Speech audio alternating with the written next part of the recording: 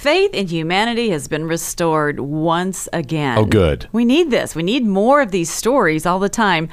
Darren, he's the lead singer of We Are Messengers. He said he saw this homeless woman on the street in Indianapolis, and he went out there to talk to her. He tried to meet her needs and help her out, but she wasn't really very responsive to him. Okay. So he kind of just went back inside, and he said then the most amazing thing happened. This group of teenagers from a local church came in right after him, and they just threw their arms around her. They placed their own clothing around her neck. They showered her with kind words and affection, and she responded to them. Wow.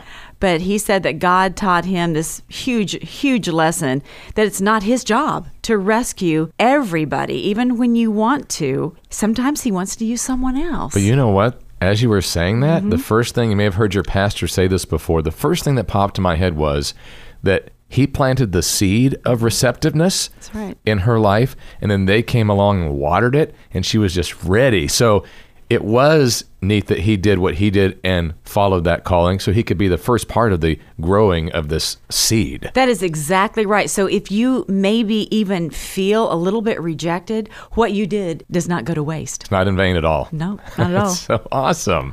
Thanks for sharing the story. And who was it? One of the guys from We Are Messengers. It was Darren, the lead singer from We Are Messengers. Love those guys. Out there on the streets doing God's work in other ways. That's so cool.